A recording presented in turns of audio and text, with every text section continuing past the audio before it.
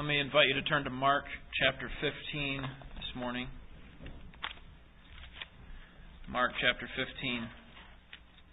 When we come to the end of the life of Jesus Christ, it's interesting that the gospel writers do not really explain a whole lot about the significance or the meaning of the cross.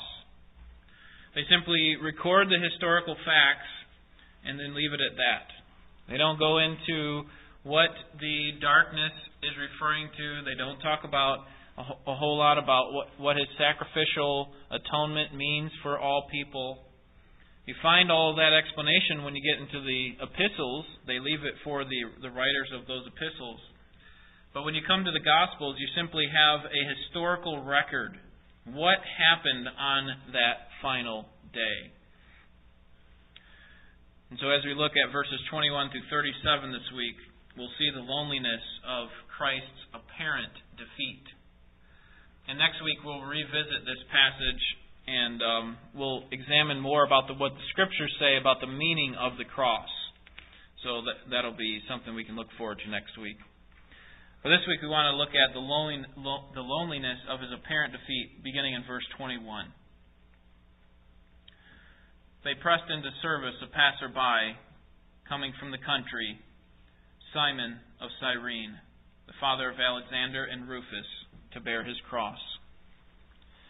Then they brought him to the place, Golgotha, which is translated, place of a skull. They tried to give him wine mixed with myrrh, but he did not take it. And they crucified him, and divided up his garments among themselves, casting lots for them to decide what each man should take. It was the third hour when they crucified him. The inscription of the charge against him read, "The King of the Jews." They crucified two robbers with him, one on his right and one on his left. And the scripture was fulfilled, which says, "And he was numbered with transgressors." Those passing by were hurling abuse at him, wagging their heads and saying, "Ha! You who are going to destroy the temple and rebuild it in 3 days, save yourself and come down from the cross." In the same way, the chief priests also along with the scribes were mocking him among themselves and saying, "He saved others, he can't save himself. Let this Christ, the King of Israel, now come down from the cross, so that we may see and believe." Those who were crucified with him were also insulting him. When the 6th hour came, darkness fell over the whole land until the 9th hour. At the 9th hour, Jesus cried out with a loud voice, "Eloi, Eloi, lama sabachthani," which is translated, my God, why have you forsaken me?" When some of the bystanders heard it, they began saying, "Behold, he's calling for Elijah." Someone ran and filled a sponge with sour wine, put it on a reed, and gave him a drink, saying, "Let us see whether Elijah will come to take him down." And Jesus uttered a loud cry and breathed his last. Jesus was mocked until his final breath, and he was judged by his Father. And as a result, Jesus really died alone. We see at least 3 things in this passage. We'll break it down in this way. The road to the cross in verses 21 through 26. The loneliness of the cross in verses 27 through 36. And then His death on the cross in verse 37. Let's begin with the road to the cross, beginning with verse 21. We see that they led him to Golgotha, and that he was helped along to his place of execution in verse 21. The Jews took him outside of the city because they felt that was unclean. In fact, that was part of their law, that they could not perform any sorts of killing, or there should not be any death within inside of the city. So they did it outside of the walls of the city. And Jesus was forced to carry this beam of the cross. Usually just the cross member that he would carry, and then he would be attached to the vertical post. He would carry that cross member, which weighed about 30 to 40 pounds. And so he began towards Golgotha, but because of his weak condition, because of the beating that he took, he was not able to continue.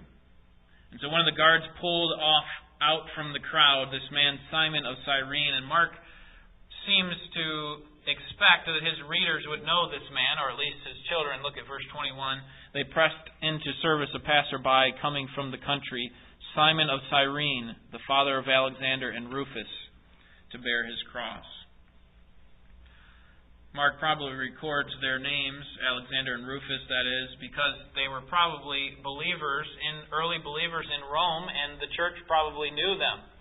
They probably knew these men, and perhaps even their father Simon, who actually carried the cross, and so he records their names. The place of Christ's death is seen in verse 22. It's called Golgotha, which is translated place of a skull. It was on a small hill near the city, according to John chapter 19, verse 20. And it was named Golgotha because apparently it either looked like a skull or it was a place where lots of death took place. Lots of people were executed.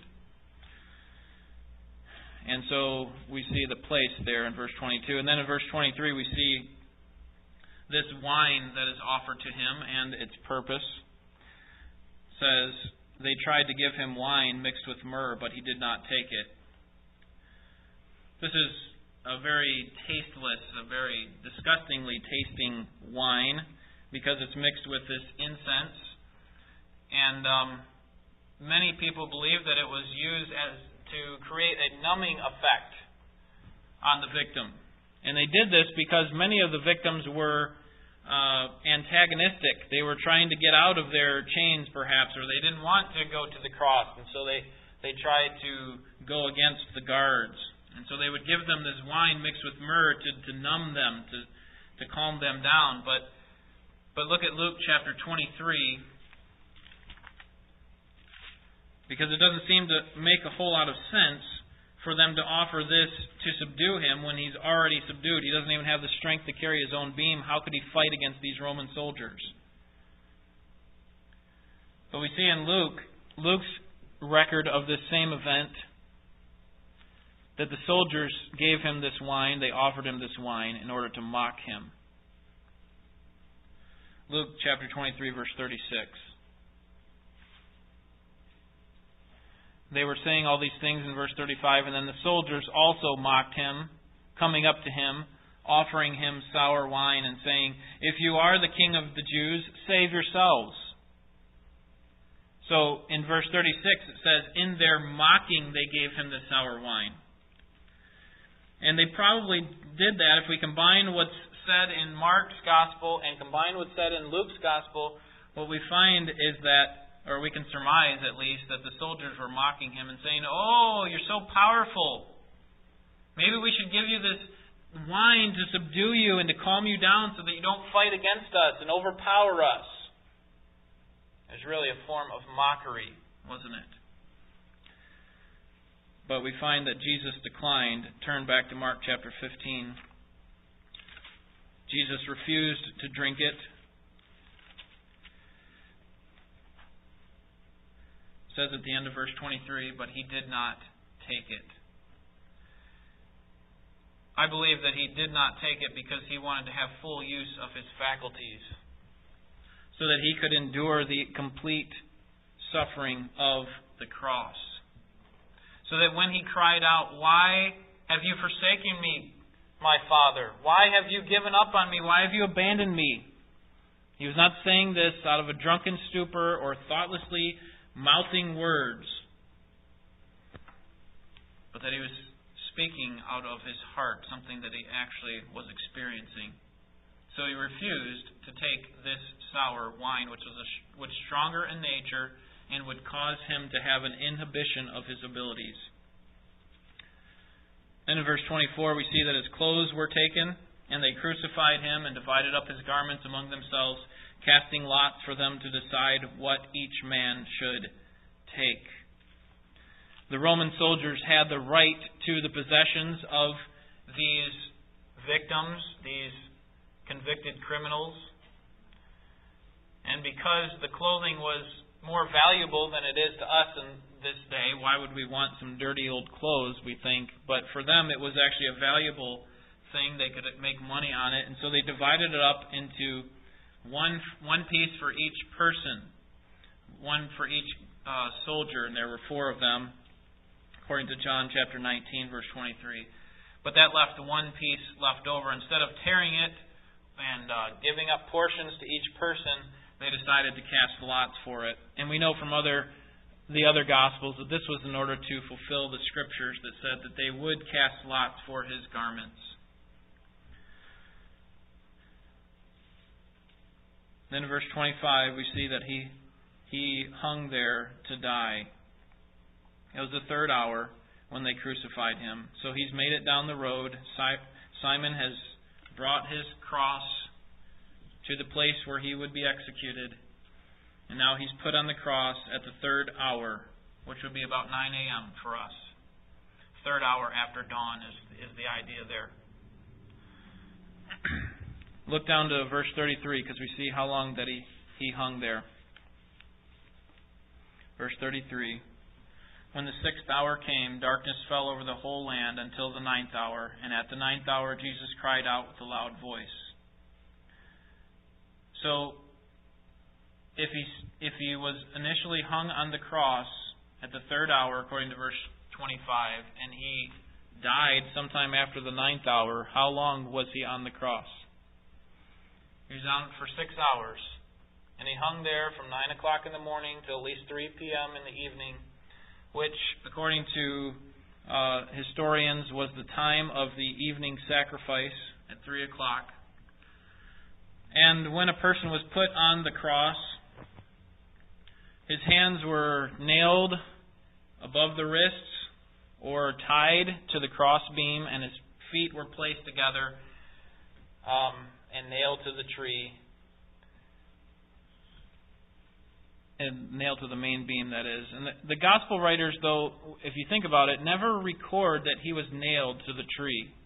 Why do we think that Jesus was nailed instead of tied up? Because many people were tied up and crucified that way.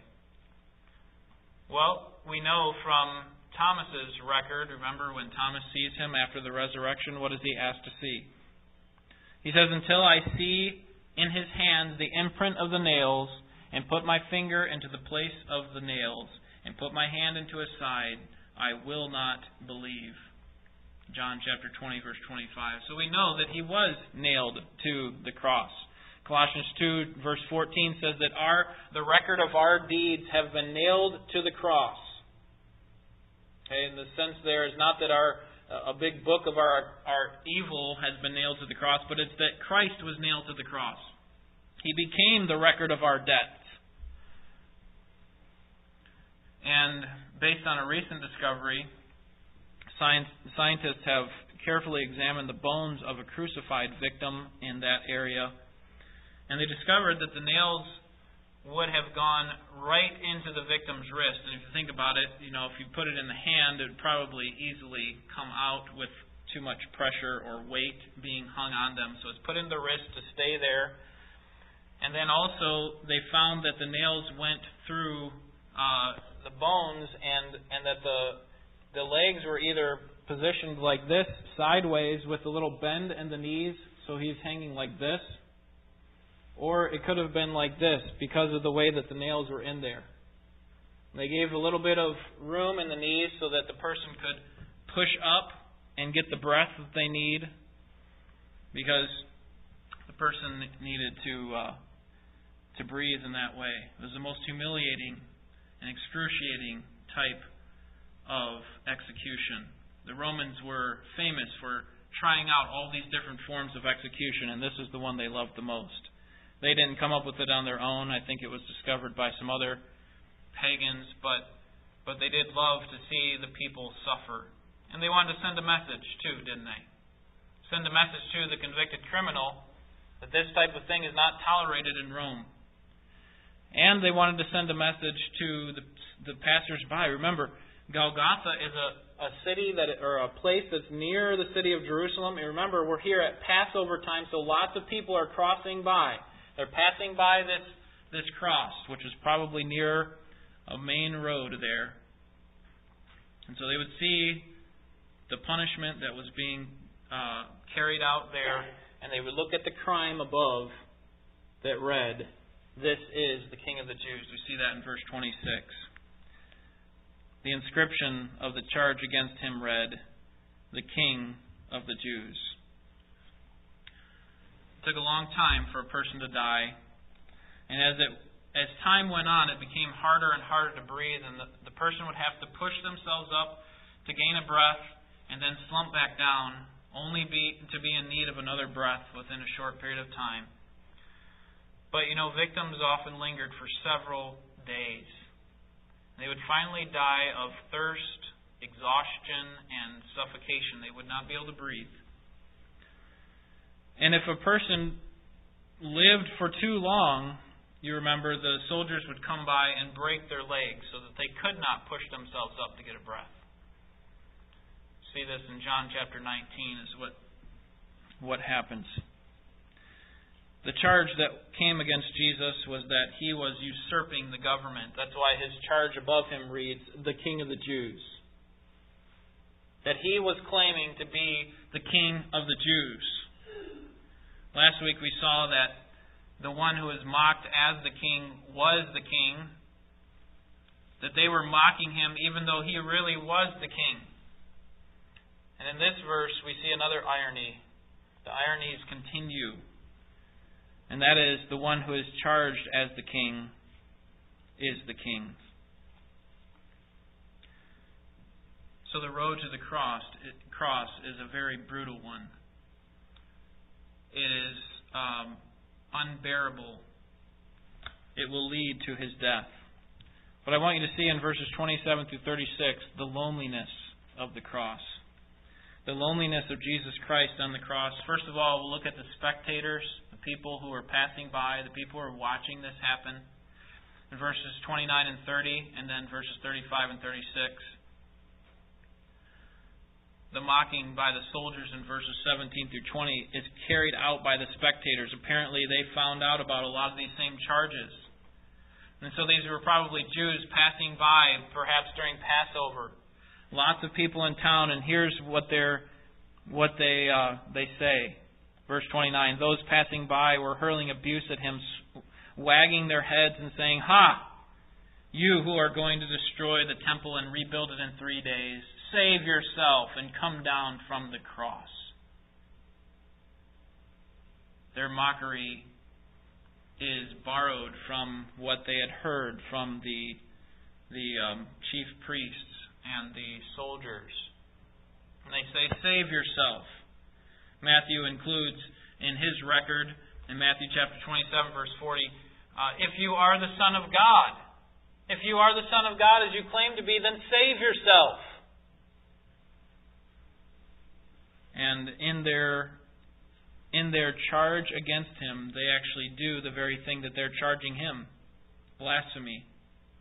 And so we see another irony, that the one who is charged with blasphemy, Jesus Christ, became the object, or the ones who charged this man with blasphemy now were contributing or participating in blasphemy themselves. They were claiming that he was saying that he was God when he was not. And yet we know that he is God. And in their mockery, they actually were performing the very thing that they charged him with. Notice their confusion in verse 35. After Jesus cries out, "Eloi, Eloi," they think he's calling Elijah. Verse 35. When some of the bystanders heard it, they began saying, "Behold, he's calling for Elijah." What Jesus is doing, we know from our translation here in Mark and the other Gospels, he's saying, my God." But they think he's saying, "Elijah, Elijah." So they're expecting him to be calling out for Elijah to come and save me. The word Eloi in Aramaic sounds a lot like the Elijah in Hebrew. And so they confused them. And they continued his mockery in verse 36. This is still the spectators, the people standing by. Someone ran and filled a sponge with sour wine, put it on a reed, and gave him a drink, saying, "Let us see whether Elijah will come and take him down." Now this is not the wine mixed with myrrh, the stronger stuff that would subdue him and that would inhibit his ability to think. This was an ordinary, cheap, watered-down wine vinegar, probably offered to help quench him from his thirst. And so they would often do this to actually, I said one of the reasons that they die is because of thirst. And so some of the people would do this in order to prolong his suffering, to keep him alive longer. So after he cries out this way, they go and grab this wine, this cheap wine, and they say this in verse 36. Will Elijah really come? Let's see. Let's sit back here and watch if your Elijah will come and save you. I'd like to see this. So they continue in their mockery. But not only were the spectators abandoning him or making him lonely, but the religious leaders were as well. Verses 31 and 32. In the same way, the chief priests also, along with the scribes, were mocking him among themselves and saying, "He saved others, he cannot save himself. Let this Christ, the King of Israel, now come down from the cross so that we may see and believe."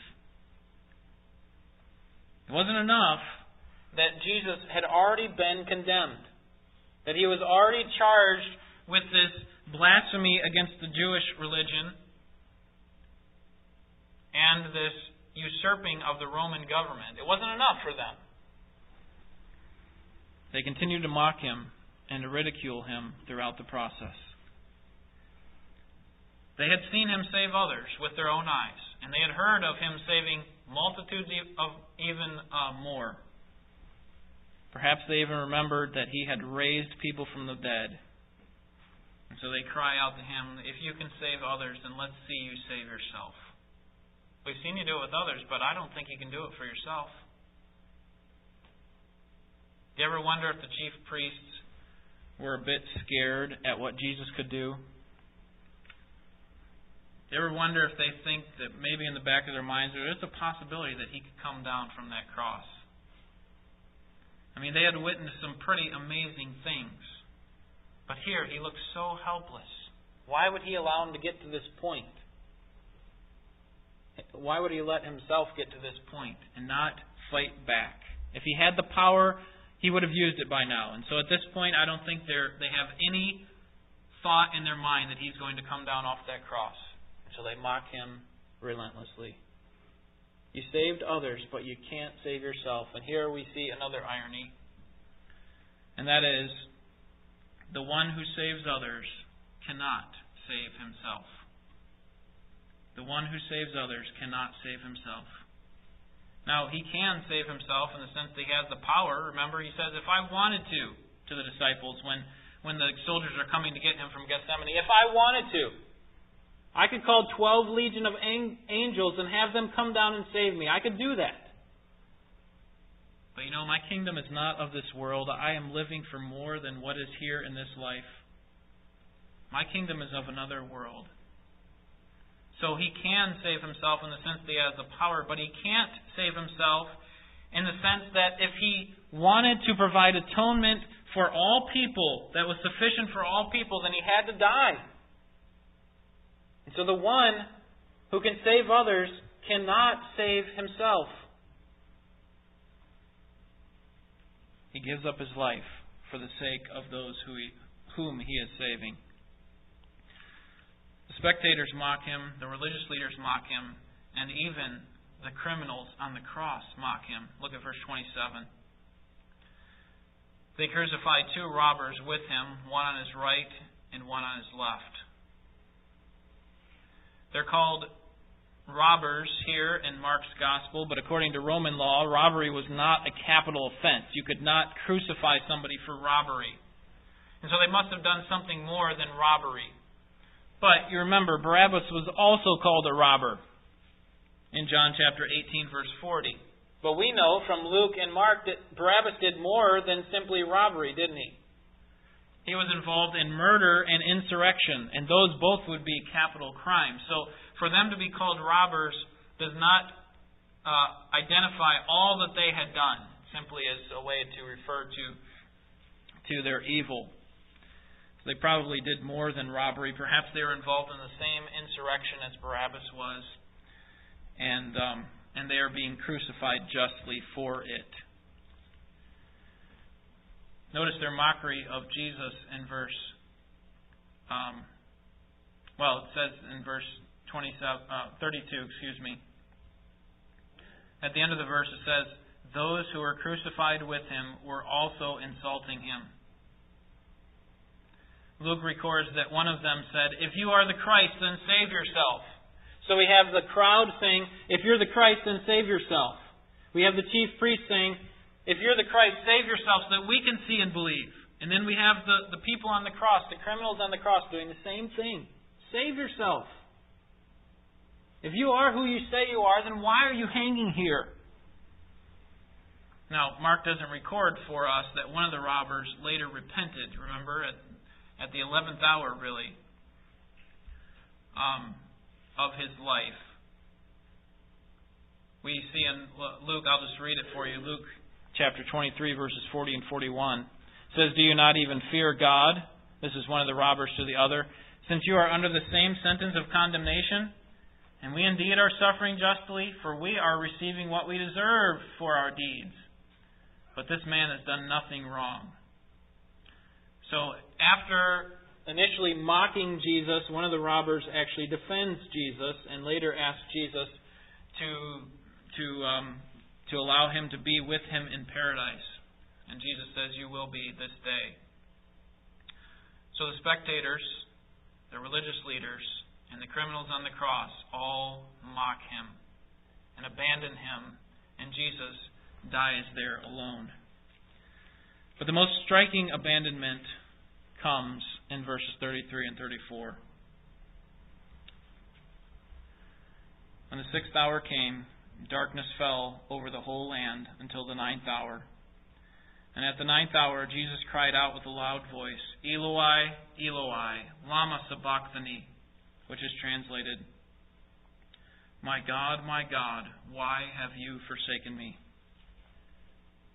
Here, we see the loneliness that comes from his Father abandoning him. Notice the timing of the darkness in verse 33. When the 6th hour came, that is high noon, darkness fell over the whole land until the 9th hour at 3 o'clock. The darkness came on the land. What is this darkness? Why is there darkness that comes upon the land? Luke records that the darkness came as a result of the sun being obscured. But we should not take this as a solar eclipse, that the moon is passing in front of the sun. Okay, we understand that this happens on occasion where you have the sun over here, this large beaming light, and the earth here, and occasionally the moon will pass between the earth and the sun and block the sun's light and create darkness. We understand that. But this is not a solar eclipse. And the reason I say that is because the Passover always took place after the full moon. The full moon would be when the moon is on the other side of the earth, right? You have the sun over here, shines its light on the moon, and then we can see it in full beauty, full light. So that's not what it is. It's some sort of supernatural work of God to make the world dark. This darkness comes at the height of day. It doesn't come early in the morning or while it's raining or something or late in the evening. It happens at the height of day when you expect the sun to be at its brightest, and yet God makes it dark. And I think He does that to show His power. Turn to Exodus chapter 10. Because what the readers of Mark would have understood, and what we should understand, is that in the Old Testament, darkness always meant something about God, about what God was doing. There is literal darkness in the Scriptures, but there's also symbolic darkness. And sometimes that darkness can be both literal and symbolic, that it represents something. Look at Exodus chapter 10 and verse 21. Leading up to the last plague where the firstborn are killed, we have the plague of darkness. Verse 21, Then the Lord said to Moses, Stretch out your hand toward the sky, that there may be darkness over the land of Egypt, even a darkness which may be felt. So Moses stretched out his hand toward the sky, and there was thick darkness in all the land of Egypt for 3 days. They did not see one another, nor did anyone rise from his place for 3 days, but all the sons of Israel had light in their dwellings. What was going on here? See, the darkness was literal. It was darkness that was so dark that you could feel it. They couldn't even see each other. It was so dark. And so it was a literal darkness, but it was also a symbolic darkness. And what was it symbolic of? What was God trying to show them? God was showing that there was judgment falling on the land, specifically because of their sin, because of the sins of Egypt, that judgment would come upon them. And so when darkness comes, it often refers to judgment that's coming on the earth. The Old Testament reader would have understood this. Now turn to the end of your Bible, Revelation chapter 6, because we'll see another time in which darkness will come. And it also is a literal darkness, but is symbolic of the wrath of God. Revelation chapter 6, verse 12.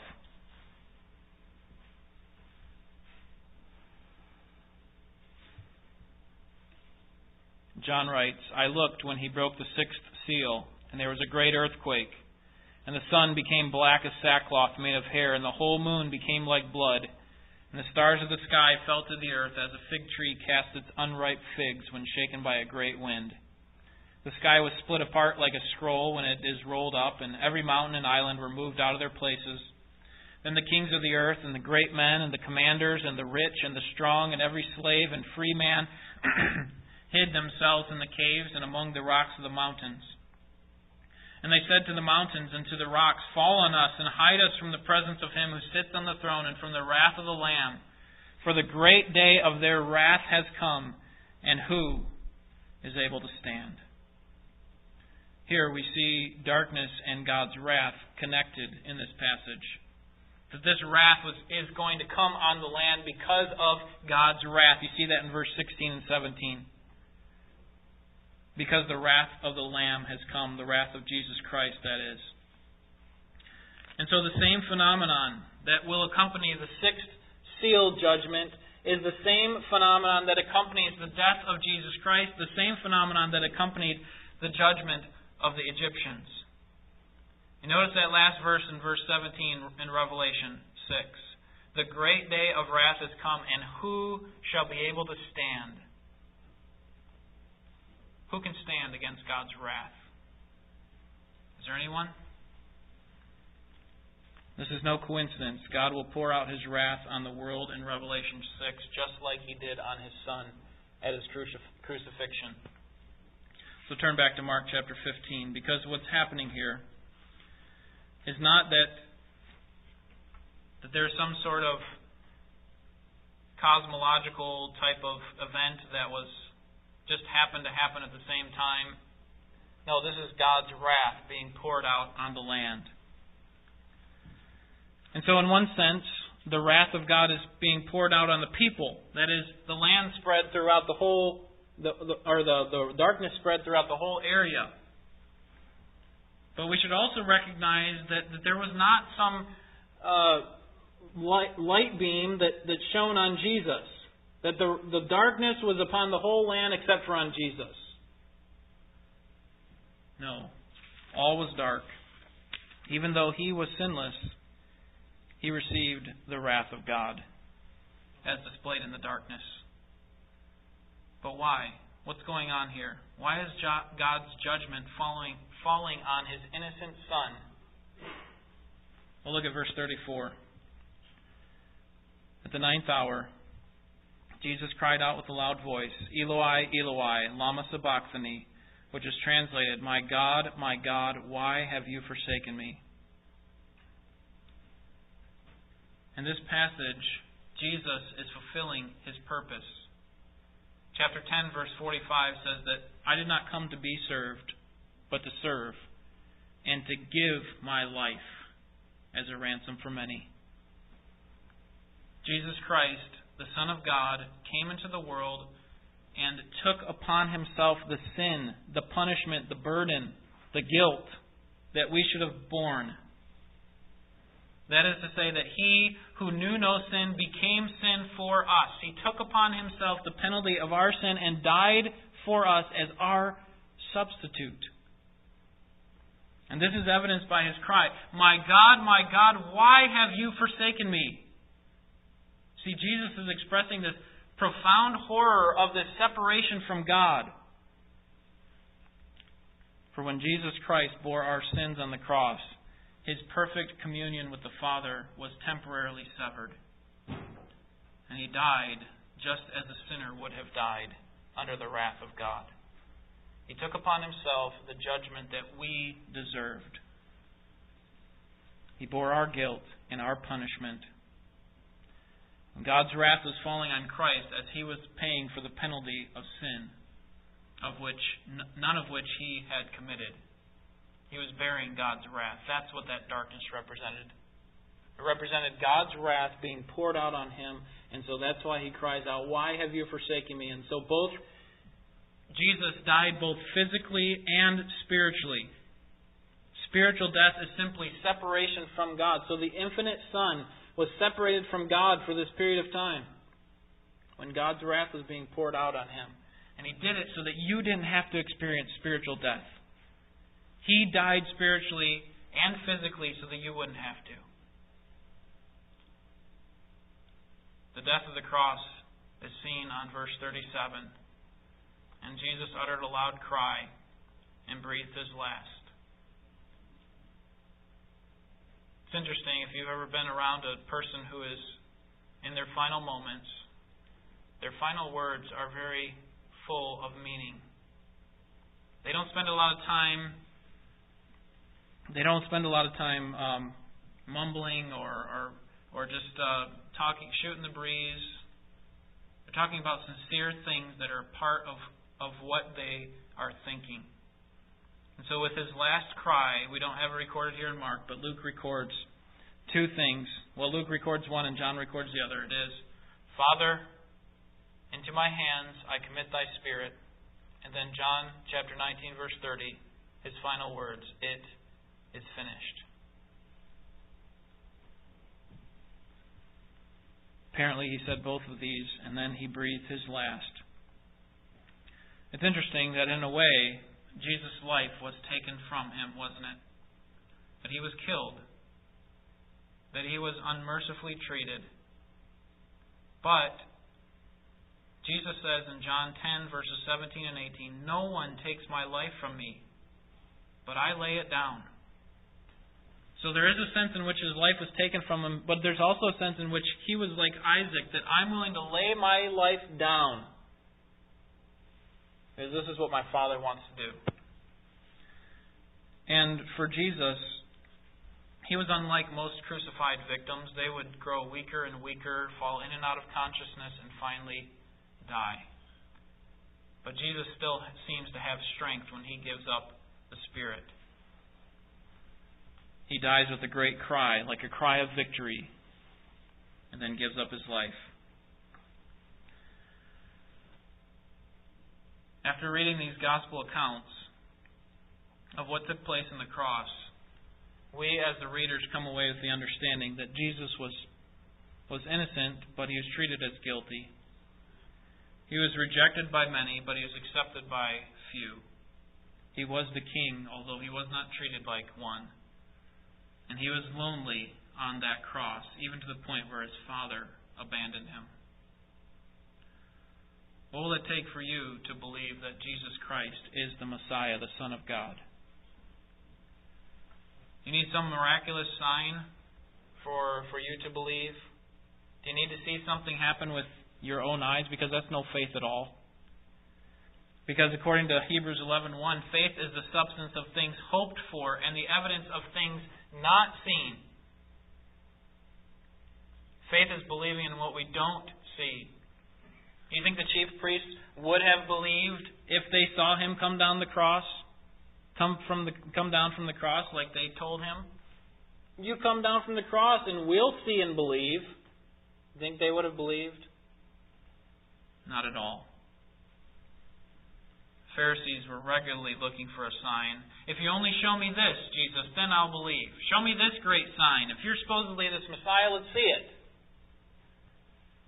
But I would say to them and to you, if you need a sign, that if you can't accept the miraculously inspired Scriptures that God has given to us and believe, then you would not believe even if Jesus or one of the angels came down on the platform as we speak. We have everything that we need for life and godliness right here. You don't need a sign. You don't need God to increase your bank account or get rid of your illness. You simply need the Scriptures. In fact, Abraham in Luke chapter 16 verse 31 says, if they don't believe Moses and the prophets, they wouldn't be persuaded even if someone rises from the dead. God has given us everything we need to believe His Word. And so don't harden your heart towards the Word of God. Make sure that you believe what is written there, that you know what is written there, and that you accept it as truth. And don't be a skeptic when it comes to the Scripture. That if I only see a little bit more, then I'll believe. If you're a Christian today, I would encourage you to trust in God's sovereign control over all things. That just as God did not rescue Jesus, as we see in verse 32, that He will not always rescue His followers.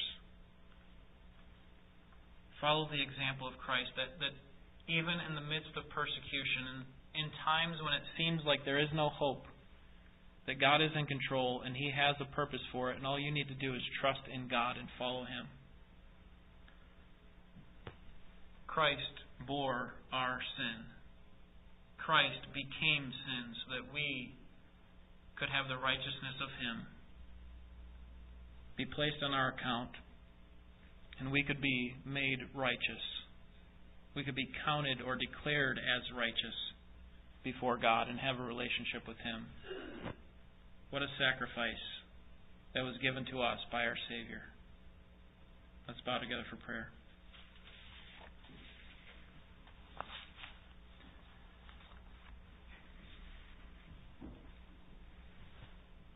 Our Savior, You are our hope and our crown. You are the most beautiful possession that we can embrace, because You bore for us the wrath of our Father, of Your Father, when You did not deserve it. We deserved nothing but His wrath, and yet You chose to go to the cross and gladly lay down Your life so that the Father could be honored and that You could be honored in the cross. We do not deserve to have Your righteousness placed on our account. We do not deserve to have our sin placed on Yours. We deserve nothing but condemnation. But thanks be to God that there is now no condemnation for those who are in You, who have accepted You as their Savior. And so we praise You for going to the cross, being willing to give of Yourself so that we could have a relationship with God. May we live for You, and may we honor You in this church as we seek to establish and maintain and proclaim Your great truth and the greatness of Your sacrifice for us. May we never grow tired of living for You who died for us. We love You, our Savior, and we want to show You our love by our service. May You help us in that. May You allow the Spirit to have His work in our hearts, to change us to love You more and to serve You more, and to honor our Father who created us and through whom all things are held together. We pray in your name. Amen. Hymn 100.